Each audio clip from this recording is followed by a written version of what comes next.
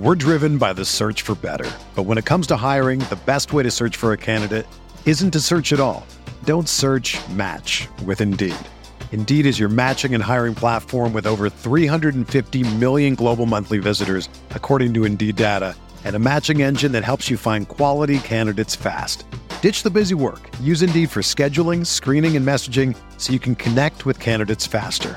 Leveraging over 140 million qualifications and preferences every day, Indeed's matching engine is constantly learning from your preferences, so the more you use Indeed, the better it gets. Join more than 3.5 million businesses worldwide that use Indeed to hire great talent fast. And listeners of this show will get a $75 sponsored job credit to get your jobs more visibility at Indeed.com/Blue Wire.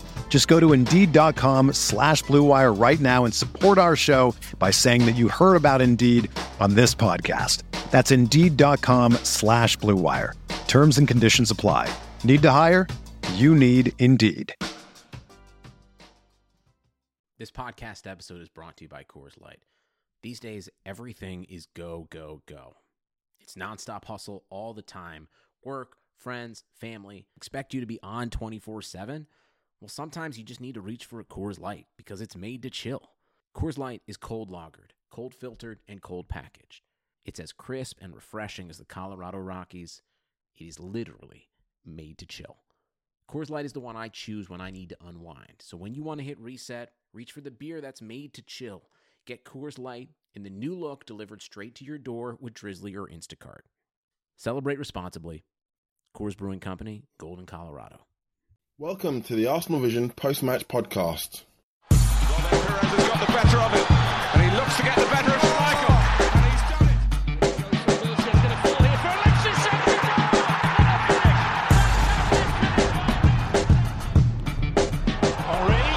Sanchez. Hello, this is the Arsenal Vision post-match podcast, and I'm Mean Lean from arsenalvision.co.uk.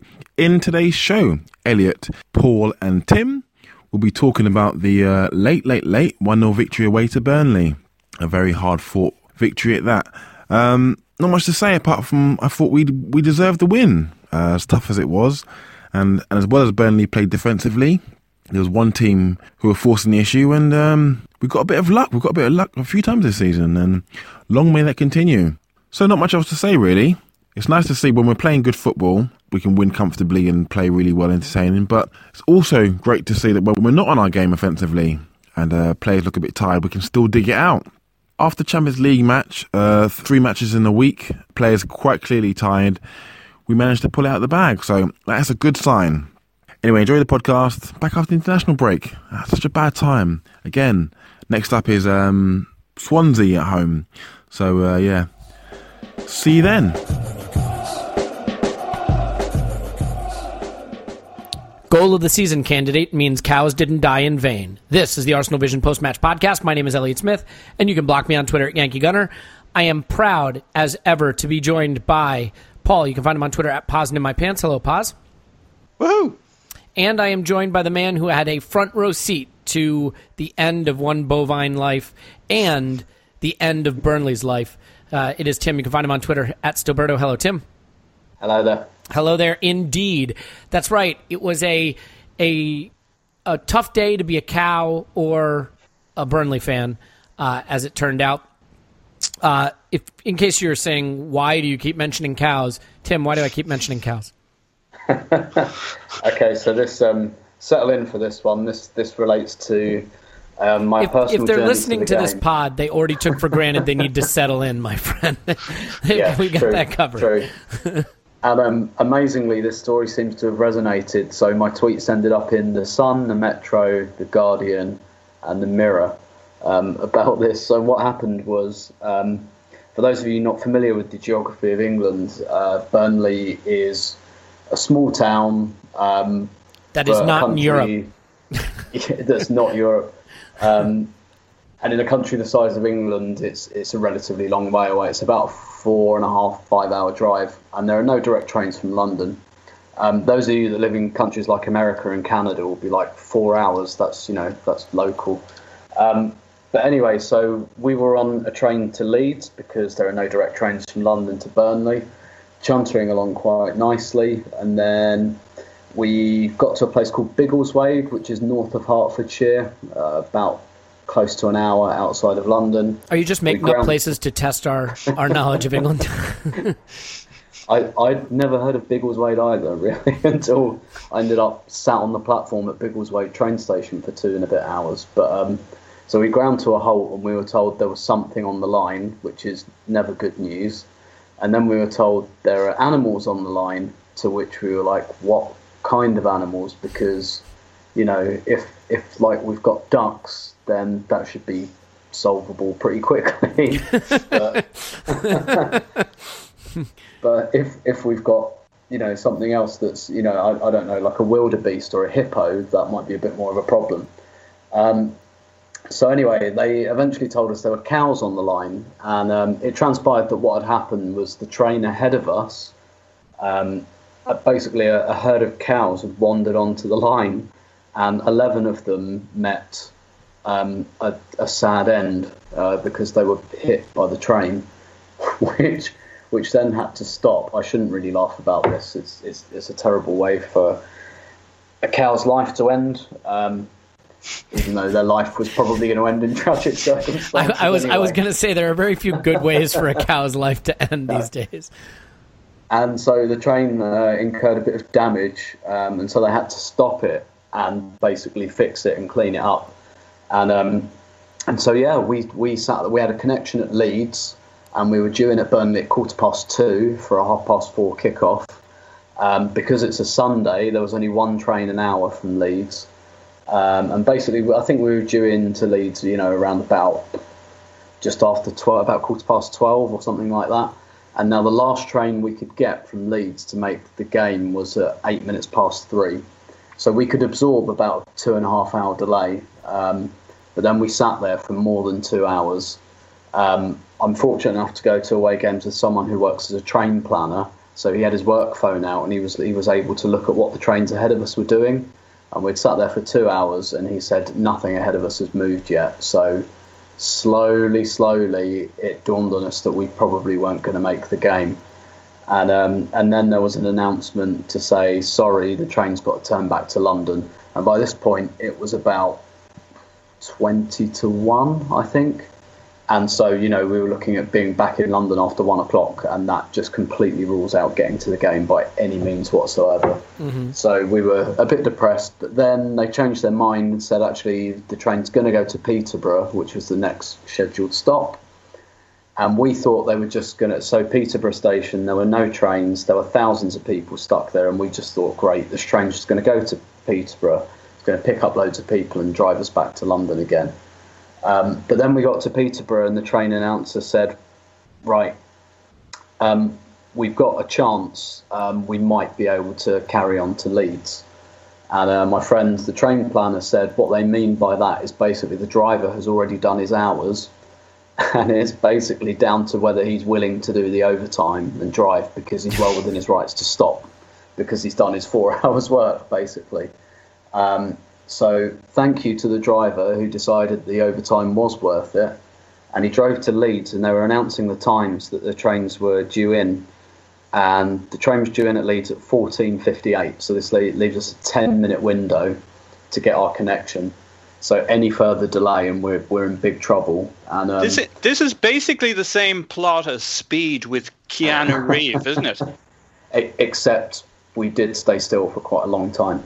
Yeah, okay. So the opposite.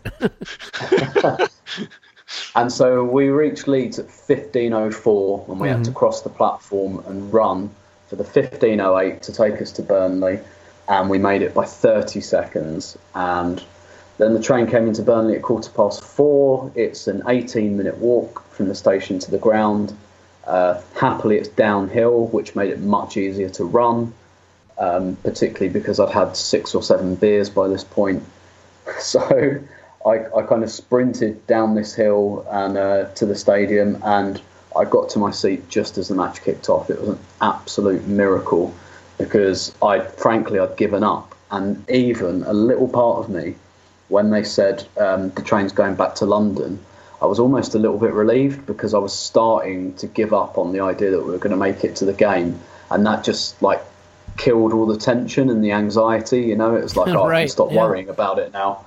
Like, you know, it's clean kill, going back to London, no chance. But then when they said we're going to Peterborough, it's like, oh, maybe we've still got a chance. And that kind of bladder-crushing tension kind of crept back in and stayed with me basically until the 92nd minute. Nice. I would say in the end, though, you got 3 points and probably a couple months' worth of stakes out of it. So all's well that ends well. Wasn't it spooky? Did it occur to you that that's a spooky number of cows that were presenting a parked bus to 11. that train?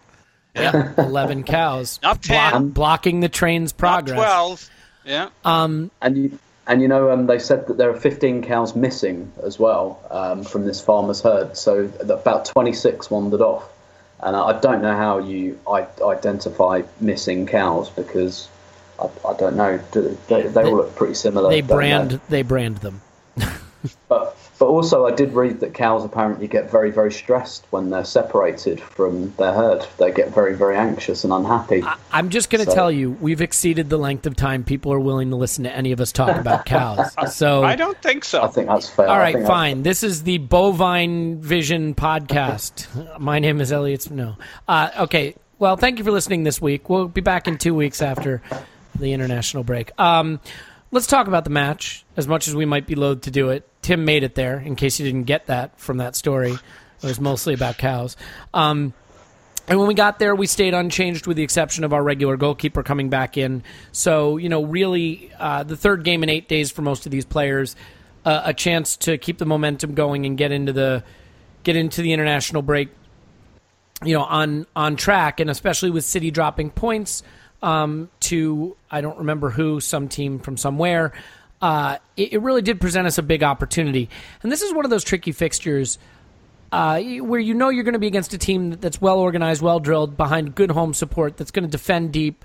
It's all the things that can be challenging to us. And to be fair, we made heavy weather of it. But Paul, I am taking the weird position of actually thinking we were pretty decent, and that most of our problems, yeah, I know, came in the final third. But so let's talk about where the breakdown was for you. The first half we struggled. There was a lot of huffing and puffing and failed to really create the clear chances.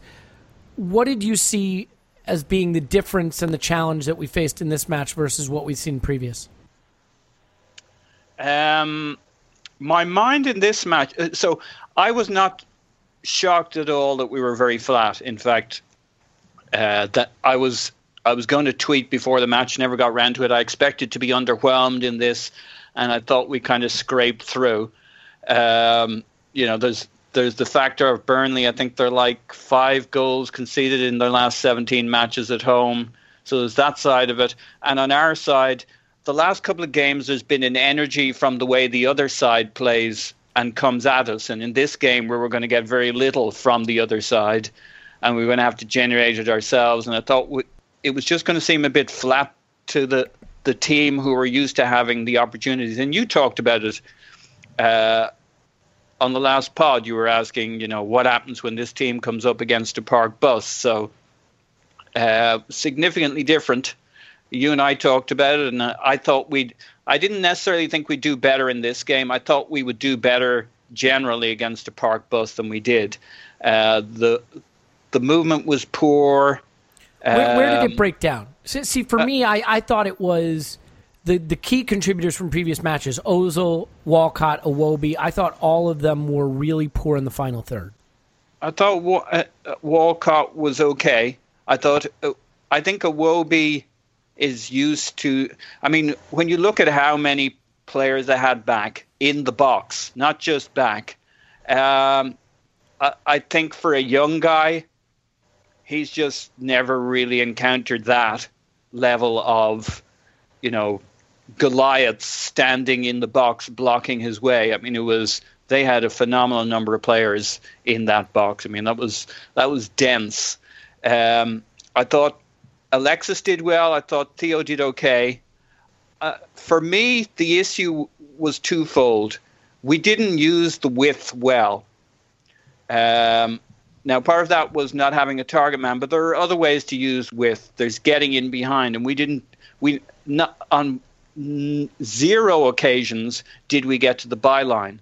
There was width to be had. I think from midfield we should have looked for that ball and didn't. And I think at Bellerin and Monreal's position in particular, they didn't take those positions that allowed them to run in behind and get. Unless you have a big guy in the box, that was the only way Arsenal was going to get into them, apart from some brilliant play down the middle. And I just don't think that was an option. I think the reason our movement started to look so poor after a while was because there's that part of your brain that says, listen, I'd keep moving if there was any fucking point. The passes aren't finding you. You're not finding any gaps. So for me, I think we used the width very poorly tactically. And then the second big issue for me in that game was the bench. 70 minutes, you turn around and you bring on Big Ollie. Well, there's no Big Ollie. You bring on little Oxlade Chamberlain out of form, and El Neni, who, I think he did okay, and I saw the logic of it, and I think he gave us some energy. But I don't think, those are your two dream changes in a scenario like that. I think it was just fresh legs. I really think that was what it boiled down to. I think that's right. Now, we did argue on WhatsApp, and we don't need We'll get into it. Let's put that on hold for a second and bounce around a little bit. I'll just briefly say the second substitution I would have liked to had off our bench was Coquelin, just to kind of stir it up a bit, and we'll come back to it later on. Those are that's where I think the game went wrong. That's fair. I mean, look, we put in, 5, 6, 7, 8, 9, 10, 11, 12, 13, 14, 15, 16, 17, 18, 19, 20, 21 crosses in the match. We were accurate with 3 of them. So 3 of 21. Not fantastic. But we passed the ball all over the place. We completed tons of passes, including a lot of passes in the final third. Santi Cazorla was 102 of 104. 102 complete passes of 104 attempts. Granit Xhaka completed 76 passes at a 91% clip. Mesut Ozil, 80 passes at a 90% clip. I felt that we moved the ball through the midfield just fine, and our vertical passes in deep midfield were effective. And where we were really let down was just what we did on the final third. I thought there was a little bit of maybe fatigue, arguably, in that there was less movement. I thought we were a little more static in the final third. Particularly Walcott. I thought he wasn't making some of the hurtful runs and really finding space like he had been in recent matches. But we also had chances. Ozil had chances where he blasted the ball, out of play. Iwobi took a shot that went out for a throw-in. Walcott had a miss. But, interestingly, I read that Alexis Sanchez created more chances in this match than any other player in the Premier League this weekend. So 9 or something. Yeah, he had 8 key passes. This was not a game, in my opinion, where we were just bad. I've seen worse. Tim, a game that comes to mind for me last season as being really dreadful was the Swansea performance at home. You remember the one I'm talking about? Yeah. Just really lethargic, no energy, ceded the impetus to them, and just a lot of really sort of pointless lateral passing around midfield. I thought we moved the ball effectively from back to front here, and that things broke down when it came to the final ball, the final chance. We actually had some counterattacking opportunities in this game where we just kept making the wrong choice. A player would take a shot from 18 when he had players on the flank to deliver it to, or we'd try to play the whipped-in cross when the pullback was on.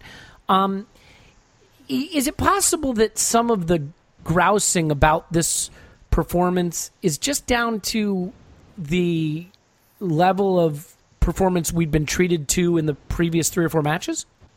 Definitely. I completely agree with you. I think this was a kind of a fine margins performance where there wasn't an awful lot technically wrong with what we did. And I think possibly just because I was exceptionally grateful to actually be at the game, I viewed it quite generously. Because people around me, obviously everyone's getting frustrated, and usually I think I would in that scenario. But I was kind of saying, I think we're right to do what we're doing, to kind of keep trying to pick the lock. Interestingly, I take the point, we didn't really have enough on the bench. I don't think sending Giroud on would have done anything better. When Giroud played at Turf Moor a couple of seasons ago, he just got pinned because Burnley's centre-backs are perfectly equipped to handle a player of his qualities. And I think an on-form Oxlade-Chamberlain would have been a brilliant substitution, someone to run at people and try and pull them out of position. Not sure he exists much anymore, but okay. Maybe Tim, Ren Adelaide would have been better. But Tim, isn't it a little different though? I hear your point on Giroud, but it's a little different when he comes on for the last 20 and you got them under the gun and you're banging in crosses. That's true. When it all starts to be a little bit more chaos and balls into the box as you're desperate. Yeah. And I suppose that's where our goal came from, really. But before that, I take the point. Wenger said after the game, it wasn't just about Burnley's defending, but he said something I think is very, very true when you watch them. That they are very efficient with what little of the ball they have. They use it very, very well.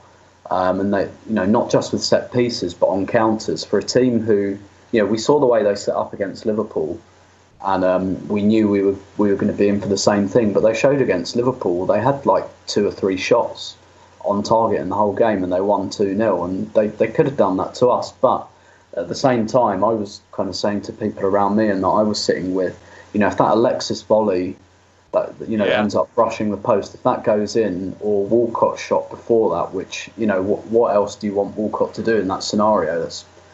He did exactly the right thing and he nearly pulled it off, and you just think it was always going to be one of those games, I think, where I think I predicted 1-0. I thought it'd be a bit more like the last 1-0 win at Burnley, where we got the goal quite early and then controlled the game. I didn't think it would be this late and frantic, but I always thought this was going to be a game where we'd be restricted and we'd just have to be smart with the chances that we got. Absolutely. And what's wrong with that? Exactly, yeah. And to your point about our build-up play, I think that and you're both quite right. It did start to go kind of wrong with the front 4, but I do think on this occasion that's just because that's where all the players were, that's where all the traffic was. And a big part of the reason the likes of Cazorla and Granit Xhaka completed, so many passes was because they were playing in a part of the pitch where there weren't any Burnley players. They weren't coming under pressure. They were sitting quite deep. 102 out of 104 is one of those fishy numbers where you kind of got to just hit it back and forward with the goalkeeper to get that kind of level. Yeah. Certainly a lot of Santi's passes would have been like that.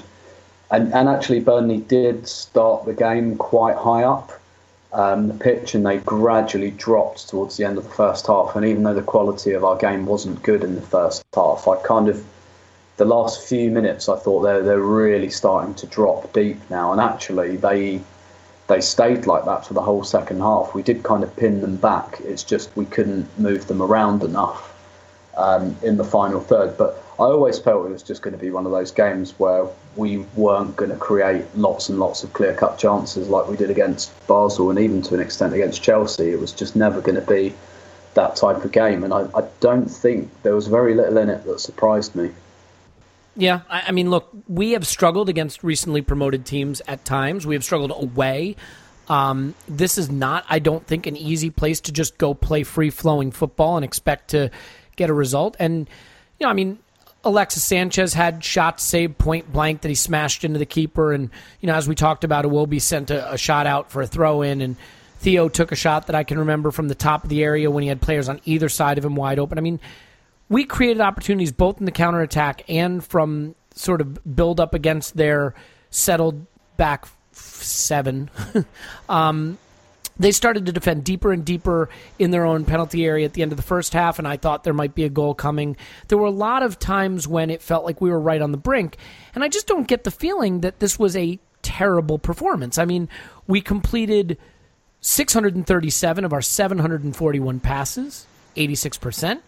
We completed 224 passes in the attacking third, 26 of 49 inside the penalty area. Almost 1,000 touches in the game. I mean, this was a dominant performance in some ways. I just think it lacked sharpness in the final third.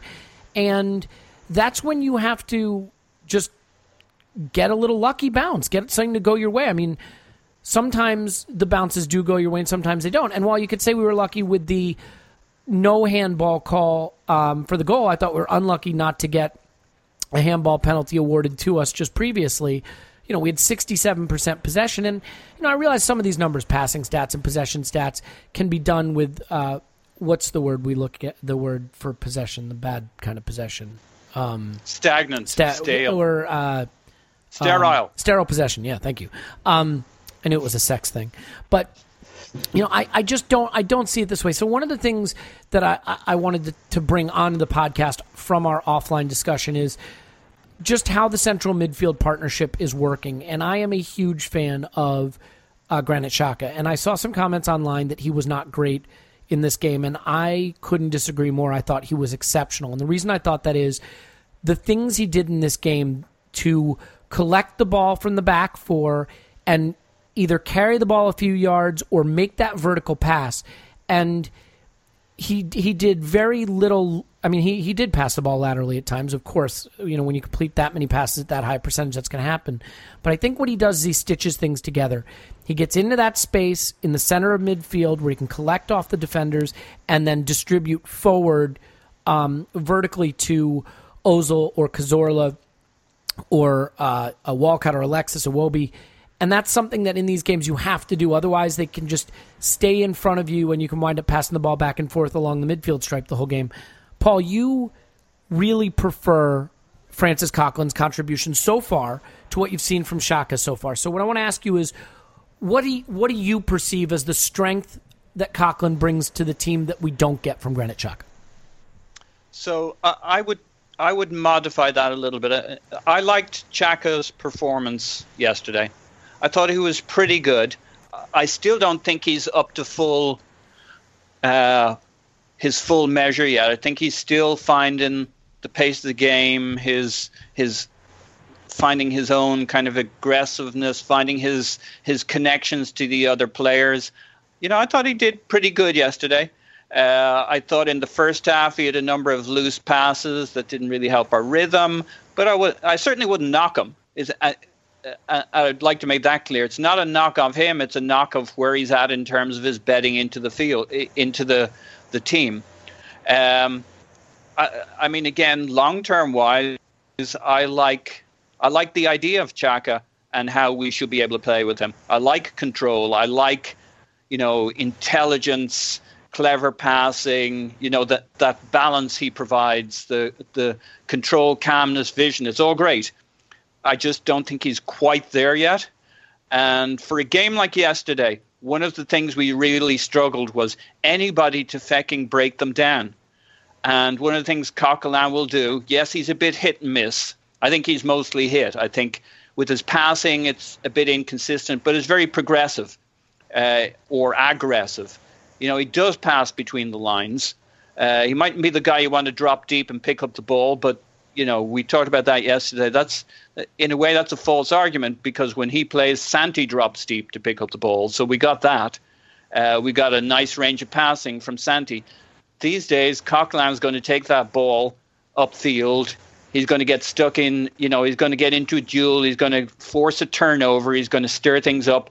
You know, people complain about him charging into the box, and I kind of agree, you know, what's the point because he's not going to finish it. But he doesn't need to finish. He just needs to stir it up in the box, and that's going to happen with him. He's going to make something happen. And yes, especially with such a lack of, I mean, I agree with your and Tim's analysis that maybe it was a bit deceptive, but there was a kind of a lack of a spark. And that's something that 9 times out of 10, even if nobody else is sparking, he's going to get stuck in and he's going to make something happen and he's going to bring in energy to the rest of the team. And, you know, in a kind of Roy Keane-ish, I know he doesn't have the abilities of Roy Keane, but in a Roy Keane kind of way, he's going to make something happen on a day like that. Even though on paper, X's and O's, you know, your Xhakas of this world, you know, that's who you play away from home. I'm sorry, I've seen plenty of games where Coquelin's done well in those games away from home against a park bus because there's still shit to make happen. So I really felt we struggled in the energy. The chaos is the Sonogo word, so that kind of gets people rolling their eyes. But that stirring things up, that provoker, would have been very helpful yesterday. Something a little different. I mean, it's great having Xhaka as a passer, it really is, but he's one more passer. It's kind of like the Arsenal's full of technical little midfielders. We are, which is good. Sometimes you don't need a 10th passer. Sometimes you need somebody who brings something a little different. So not a purist's approach, I grant you. And ultimately, you know, I think Xhaka should be the guy. I just think the crossover point might be approaching. It's not here yet. I would have liked Coquelin to start yesterday. Would have loved for him to come off the bench at 70 minutes. That's kind of my feeling on it.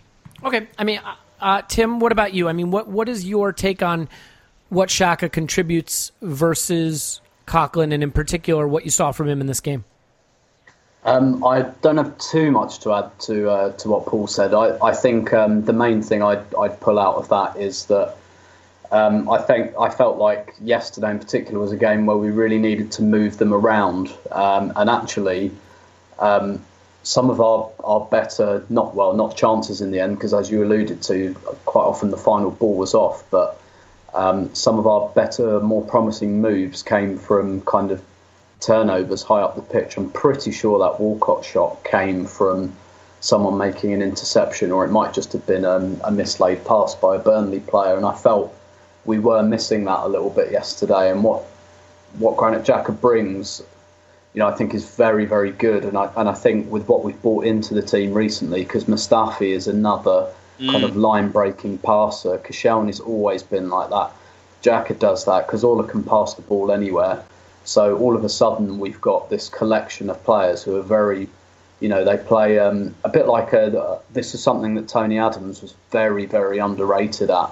He was a real prompter for rhythm. The way he passed the ball out of the back was always with purpose and forwards, and it kind of set the motion for the attack. And I think we've got a few players like that. And I completely agree with your point about him, you know, playing the ball forwards and playing it into those pockets of space to our attacking players. Where I thought his passing was sloppy, actually, were the more routine sideways passes. I would wager that's where his 10% went, on quite simple routine passes, and I think that's why he was taken off for El Neni, who, whilst not as adventurous a passer, isn't going to lose you the ball. And I think that was behind that substitution. I think there was possibly an element of frustration from the manager that Xhaka had given away some fairly simple passes, which is frustrating because the ones he was playing forward were all hitting the mark. So I think in the long term, Xhaka will bring exactly what we've been missing, probably since Arteta was just not capable of playing anymore, and he should be able to do it to an even higher level. I agree with Paul. I just don't think he's quite there yet. I'm perfectly calm about it. It will get there with games. But I did feel that yesterday actually was a game that we could have really done with Coquelin, actually. But you know, when we play Swansea in 2 weeks, maybe Granit Xhaka's qualities will be much more useful to us. And I do think in the long term he will make that spot his own. But I agree with Paul. I'm not sure if it's a wavelength thing at the moment or, you know, a coming up to speed thing. It's probably a mixture of all of those things. And the pleasing thing is you get the sense there's a lot more to come, and that's why I'm quite calm about it. Whereas with Coquelin, although Coquelin, you know, he has developed and he has given us, you know, he's given us different things because we're effectively playing him in a different position compared to even 6 months ago, and that shows signs that his game is developing. But I think probably Granit Xhaka has got a fair bit more to develop.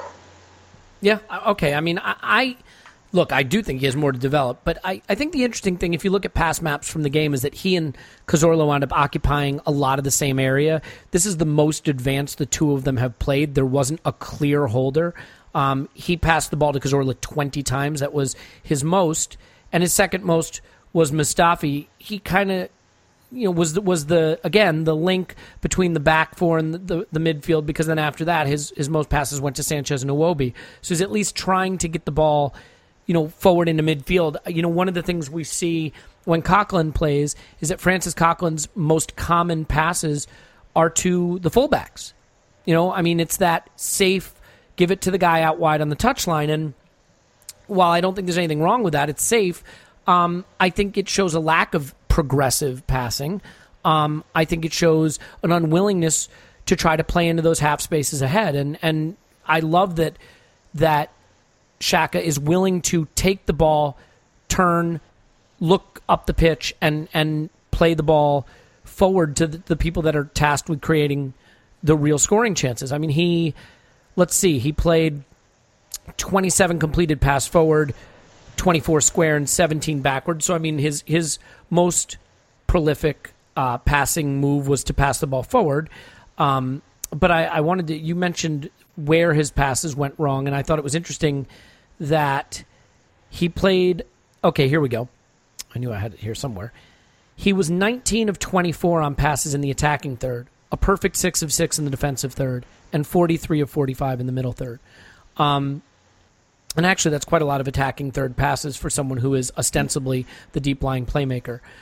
I guess it's just a question of what we expect him to do. And this is the thing I think is really interesting, you guys.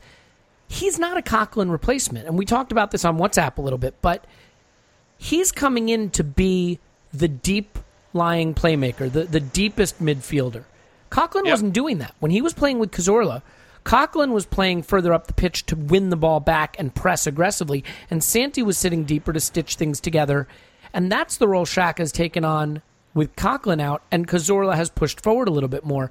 And so if we miss the energy, I would say it's that Cazorla is never going to quite have the energy and chaos to press the way Coughlin does. The one thing I'll say about Xhaka, where I'm disappointed in him, is he looks pretty bad defensively. His positioning is not great. He is not a good tackler. He's not a great reader of the game defensively from what I see. He really does strike me as a new Arteta. He is about possession and building the attack from the back and stitching things together, and he's a metronome, and he will push the attack forward. But I don't see him as being someone who you're going to want to play when we have to sit deeper, when we have to be organized defensively, because he doesn't seem to understand where to be defensively that much, which doesn't bother me. But I just think it's going to be interesting because you'd say, well, that's what Coughlin's good at, but that's not how Coughlin's been deployed this season. It's really interesting. It's a really interesting dynamic. I've been very impressed with him. I realize that other people want to see more, and I'm probably seeing things just because I want to see things. There's always a part of that too. But it'll be something to monitor as the season goes on. I think what'll be interesting after the international break is Coughlin should be available again, and it'll be curious to see if he just gets his place back. That's going to be really fascinating. Certainly will. So let's talk about a player who was really a star unexpectedly, and that's Shkodran Mustafi. Hank Scorpio. Yeah. looked a little ropey when he first came into the side, but we're starting to see what he brings now. And it's not just his defensive prowess, because I would say that he's better defending in space than maybe he is defending deeper, closer to goal. But it's his passing. It's what he does with the ball in possession that is really noticeable. Paul, how impressed were you with Mustafi on the day? Extremely. I think I remember him being slightly dodgy with some of his basic passing early in the first half. That just seemed like the first half. To me, granted, if he missed a few passes, it was in the first half. It seemed like it was one of those games where everybody contributed their shit in the first half. But overall, I think his distribution is outstanding, and I think it was in this game. And there was a couple of times he swung over to kind of the Bellerin right back position when we were as the attacking position of a right fullback, and swung in some crosses. And he has a beautiful delivery. I think we'll see a lot of that going forward. And you look at him in Koscielny. It's something to catch the eye more than Koscielny from a defending standpoint. With your heroics and your run. There was one time where Mustafi is running back, covering his guy, and Koscielny's doing that thing where he covers the other centre back because he's faster than him. Mm-hmm. And it's like they're running, and the three of them are running along. And I think Koscielny suddenly feels a bit stupid because he's surplus to requirements. Kind of Mustafi now has this. It's not Per, it's not somebody else. Mustafi can cover. I mean, don't get me wrong, they work well together and it was nice, but it did look like he suddenly felt, I probably didn't need to cover this. And then later on, it was the reverse. Mustafi cut in behind Koscielny and covered him when somebody knocked in a ball behind Koscielny. Not that anybody was in trouble, but you see with Mustafi the same kinds of heroics you see with Koscielny, which is wonderful. And you've got this distribution. I thought it was interesting as well when Wenger said that he started talking about Mustafi, about him being a leader, and then he kind of caught himself and said, well, Koscielny is a leader because he's captain. Right. But Mustafi's a leader, and he's a leader with his distribution, and he's a leader with, so you can see that Wenger has been extremely pleased with how Mustafi has come along. So I really think, it's got to be obvious, that's the partnership anybody else would have to display. So I thought it was excellent. I think the distribution thing means you got, if you're playing Coquelin, then at least you have one more distributor from deep. So you got Cazorla, you got Coquelin, you got Cazorla, you got Mustafi to aid with the fact that Coquelin isn't the greatest at dropping deep and picking up the ball for when we're playing with him. And of course with Xhaka and with Cazorla, you've got some really good options for distributing and passing and building from the back. So I think he's going to be a really big deal. I think also you can argue that we have one of the best defenses in the league, whether we're sitting deep. I've heard the reservation on him playing from deep. I don't get it yet. I don't see anything that he's done that isn't just a guy who's settling into a team, and not even much wrong from that standpoint. I think he's been great. First couple of games, him and Koscielny shared a bit of clown shoes, but that's only perfectly natural, especially when they're so similar, and therefore will try and run to save the same fires. I think he's been fucking great. Yeah, he's been you can write off poor performances as they're learning their role, and I think that's perfectly fair, but you're saying where does the criticism come from? It comes from those early performances, right? I mean, when it wasn't clear if that partnership was going to work, and you can't make a judgment that early, but that's where the concern came from, and I think the concern has been answered with a resounding yes, the partnership works. I think it works in particular because we are more front-footed now, and we are able to play a higher line now in a way that doesn't seem like suicide, which has not been the case in the past. I always thought that in this game, too, if we had gotten a goal, we would have made life a lot easier for ourselves. I think on the rare times that Burnley did attack, that's when we looked most dangerous. We'd win the ball off them, and we had some clear counterattacking opportunities. It's worth mentioning, in their home fixtures this season, they beat a pretty decent Watford side 2-0. Well, I say decent. We destroyed Watford, but Watford destroyed United, so who knows. But they won 2-0 at home to Watford. They drew 1-1 with Hull, but they beat Liverpool at home 2-0. So, it's not like they've just laid down and rolled over at home. They've been a tough team, and we did get the win. Let's jump to some incidents in the match, and maybe the best thing, Tim, unless, do you have anything specific on Mustafi you want to add quickly? I think the only thing I'd add is I agree with you that it's better that everyone in the team is quite front-footed. I think that's just much better if everyone's kind of singing from the same hymn sheet. What I do think will be interesting is because Mustafi and Koscielny are a bit similar, I'll be interested to see over the next year whether Koscielny's role, for want of a better word, will change, because he's 31 now, and happens to us all. We all slow down, and whether Wenger thinks that actually, if he loses a bit of his bombast, shall we say, that actually he might become, really become the senior partner of the central defence in more ways than one. And he's been given the captaincy this year. He's been given more responsibility. Wenger's been talking up Koscielny's mentality a lot. And I wonder if this is a way of Koscielny gradually kind of taking over, the leadership of the team from Per in more ways than one. And while not becoming, Mertesacker, whether he slows down and becomes that slightly more cultured, experienced defender. I think we might start to see that in the next year to 18 months from Lauren Koscielny. Yeah, and he's quickly become one of those we have to do everything in our power to hold on to him if we want to achieve anything kind of players, right? Yeah. He's arguably, defense is never going to be as exciting as attack, but he's arguably the first name on the team sheet right now. Let me ask you about Mesut Ozil really quickly. Is it possible that you can just look at today and say, or not today, but this game and say, we didn't play better because Ozil didn't play better? I mean, it's so rare these days that he has a stinker, but by his very high standards, this was a stinker.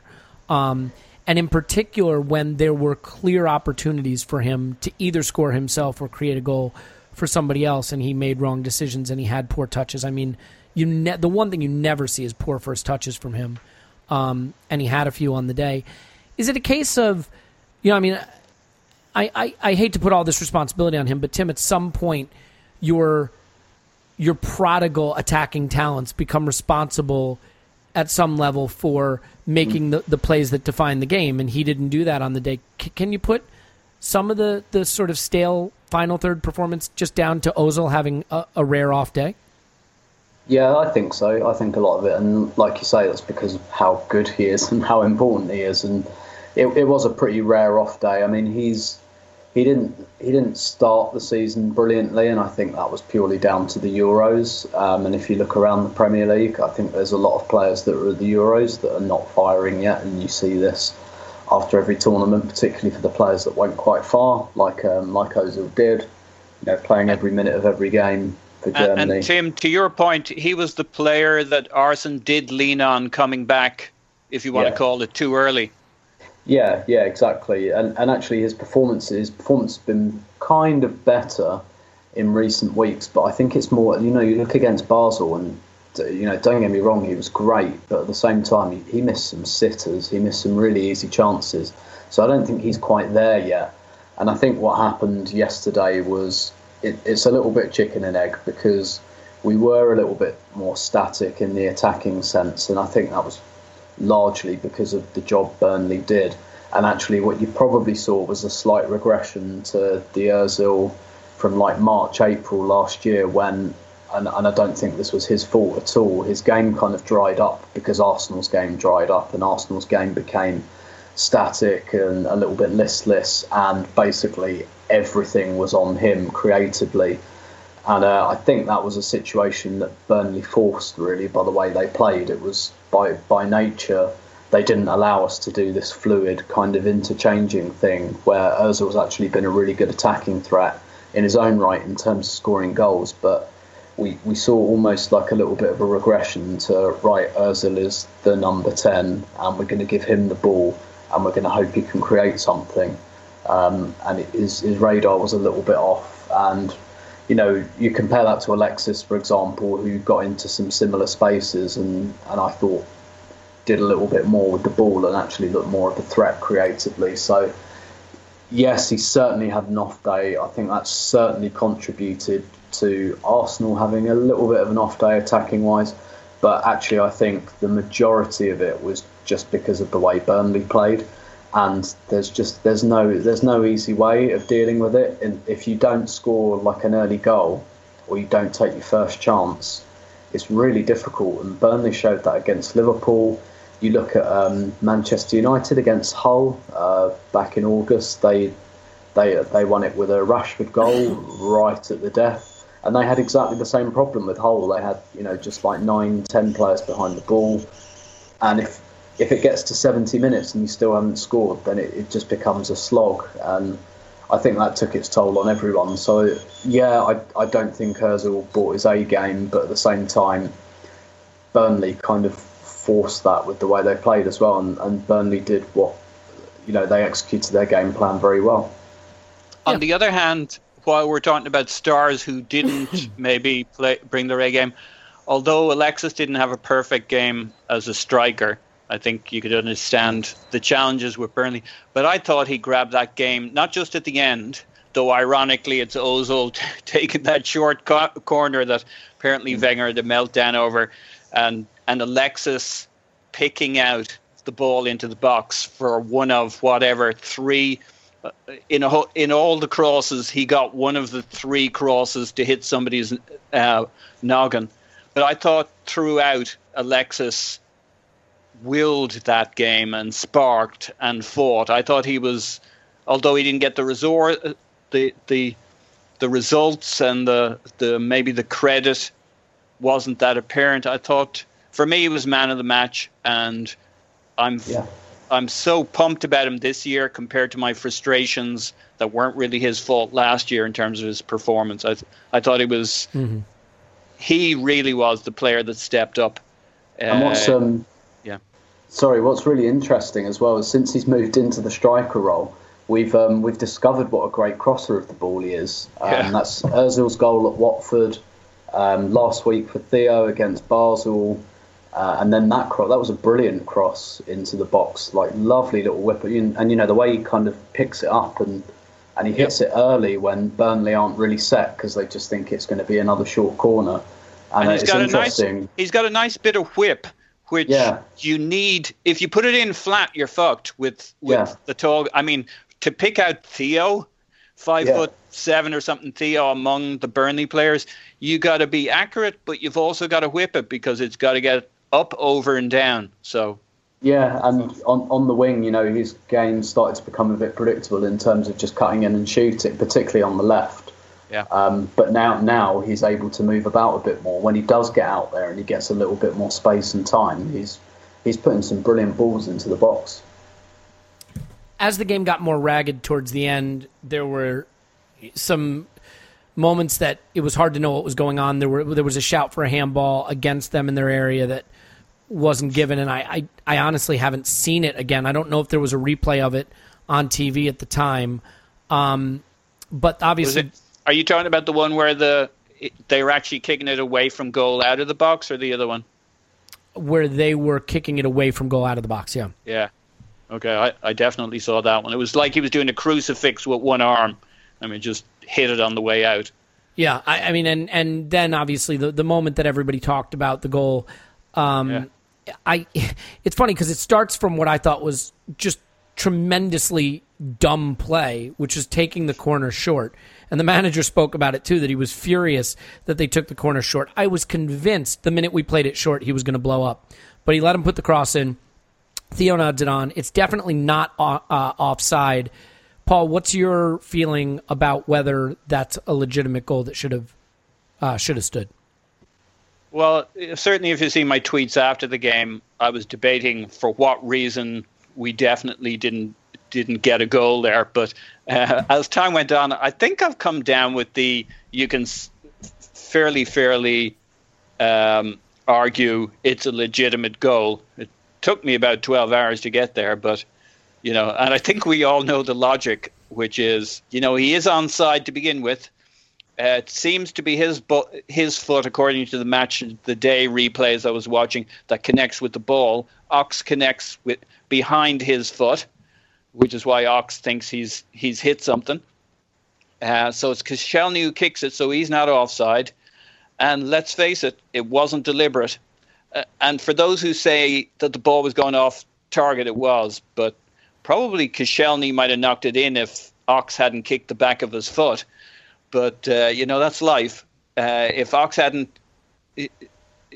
If you want to look at accidental, it wasn't even a clean Koscielny hit. So, not that it could have been deliberate, but it really was nothing he would have intended, even from a kicking standpoint. So when I look at the goal, if it was the other way around, and I felt this way before, if it was Burnley, I would have said, you know what, at the end of the day, it's fucking fair enough.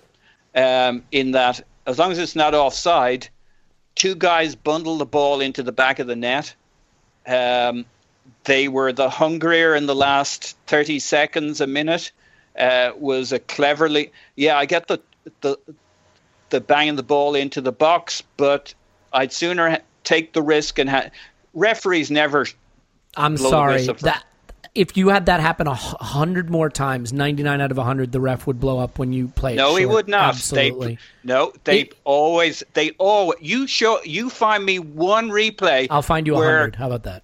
Please, because they always Tim, let a settle the argument. play. I mean, look, the manager himself said he thought it was dumb and that he thought the ref was going to blow there. Tim, settle the argument. I understand. I have never seen a short corner. Now, it's one thing if they knock it deep and knock it back, but you show me a short corner where the ball is played towards the box and we immediately knock it in.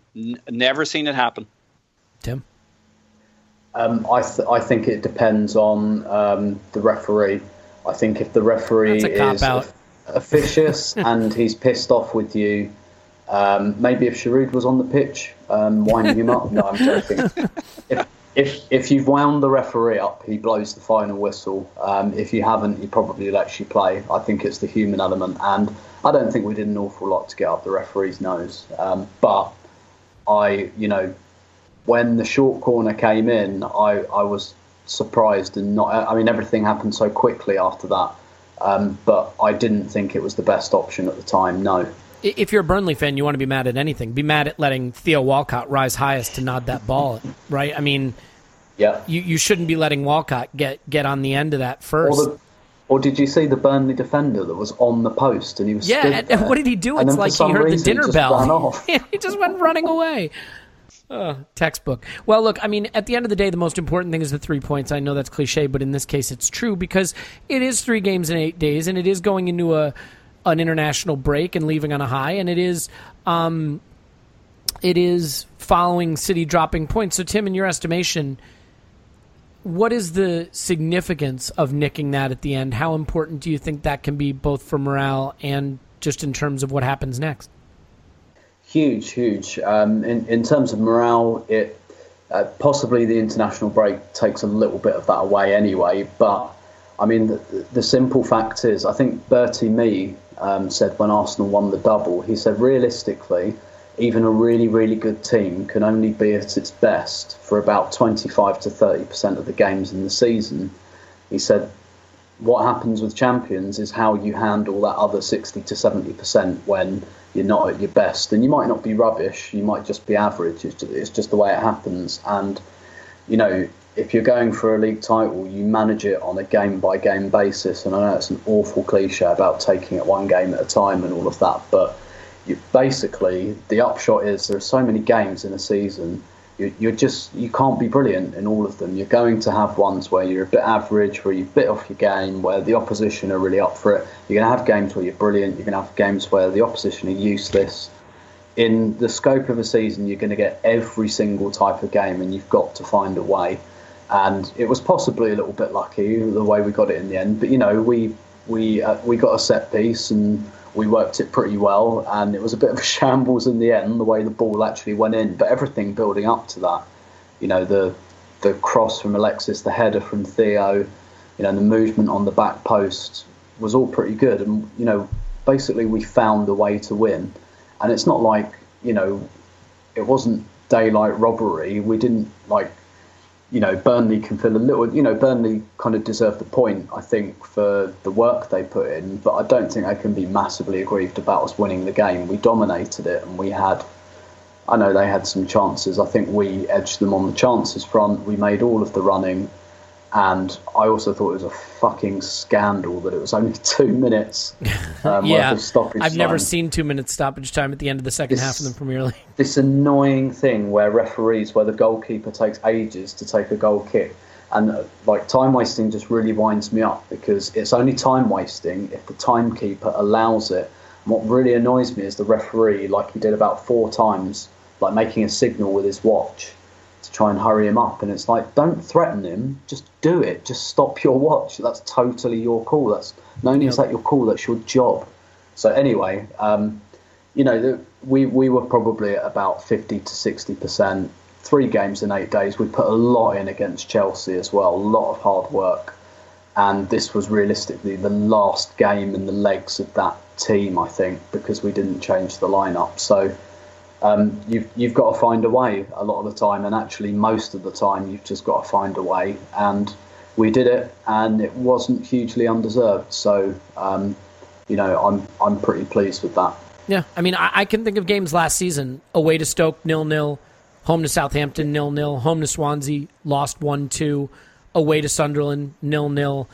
Games that were just poor games that lacked energy that ultimately cost you a title. And if you can find ways to turn those into 1-0s, right, or 2-1s, it totally changes the complexion of the season. And I'm not one of these people that's like, champions aren't measured on how they play when it's going well. They're measured on how they play when it's going poorly. That's a cliche that I don't buy into. I think you want to play well, and the team that wins the title is usually the one that played well over the majority of the season. I don't think we played poorly on the day. I just think we lacked some sharpness in the final third. Goals are not easy to score. That's why games don't end 12-10, unless it's against Reading in the League Cup. And we should remember the stat: 17 home games, they've conceded 5 goals. That's less than 1 every 3 games. Yeah, exactly. I just think all things being equal, this was a case of Arsenal maybe just not having a solution for the final ball, the final third, but we got it done. And it's going to make a difference to the extent that you're going to have so many games like this that you said, Tim, where it's not happening for you in the attacking half of the pitch, and you have to get a break at the end and just keep playing till the end. The other thing I think it does, the good thing about winning a game like this late, you want this to stick in the memory because you want the players the next time the going is getting tough and you're not winning after 75 or 80 minutes or 85 minutes to remember that if you put in 92 minutes of effort, you can get rewarded. 92 minutes and 3 exactly. seconds. I think that is important for players to remember that, late goals do happen and you fight hard till the end. There have been games I can remember where it looked like when we ran out of ideas, the last 10 minutes or so petered away, and we didn't let that happen here. So great to see. It's into the international break now. I think you couldn't ask for a better run for the club to be on going into an international break, and it's just all looking like it's headed in the right direction. It'll be very interesting to see with Coughlin coming back to fitness and Ramsey coming back to fitness. What does the manager do? What is the plan for this squad going forward? I think there are going to be interesting questions about how or if Giroud gets back into the team at all and what Lucas's role will be. So there's a lot of things the manager has to manage now. Most of them are good things he has to manage, which is spoiled for choice. But I think... And yet, weirdly, not to interrupt your point, the bench we had, it just goes to show you, doesn't it? You kind of think, all these choices, and you look at our bench against Burnley, so... Well, and the one thing we did know is we probably needed another attacking option. But if you look at it, there was no Giroud and no Lucas and no Welbeck. Yeah. So, we were definitely limited options-wise there. And it's interesting. There was a rumor that some journalists apparently had said that Lucas definitely did not have a knee injury, and that was a fabrication. Ed Mallion. I don't see... I mean, I guess you could make that up because you're just protecting him from the ignominy of being left out of the squad, but... We'll see. Too early to prognosticate. Paul, thanks so much. You can find Paul on Twitter at PausingInMyPants. Appreciate it. Thank you. Tim, may your future journeys be free of bovine intervention. You can find Tim on Twitter at Stilberto. Thanks, Tim. My pleasure as always. Yeah, enjoy the 2 weeks off from us. We will be back. Anybody know what the game is after the international break? Swansea at home. Oh, no problem. I know. I don't, but I know a man who does. Yeah, well, let me tell you 2 things about that. One, it's a chance to get revenge for what is arguably our worst performance of last season, 4-0, Southampton included. And 2, there'll be an American in charge of Swansea, so surely they have no chance as Bob Bradley has just taken the job to be their manager. In any event, we'll talk to you after that game. Cheers, and enjoy the 2 weeks off.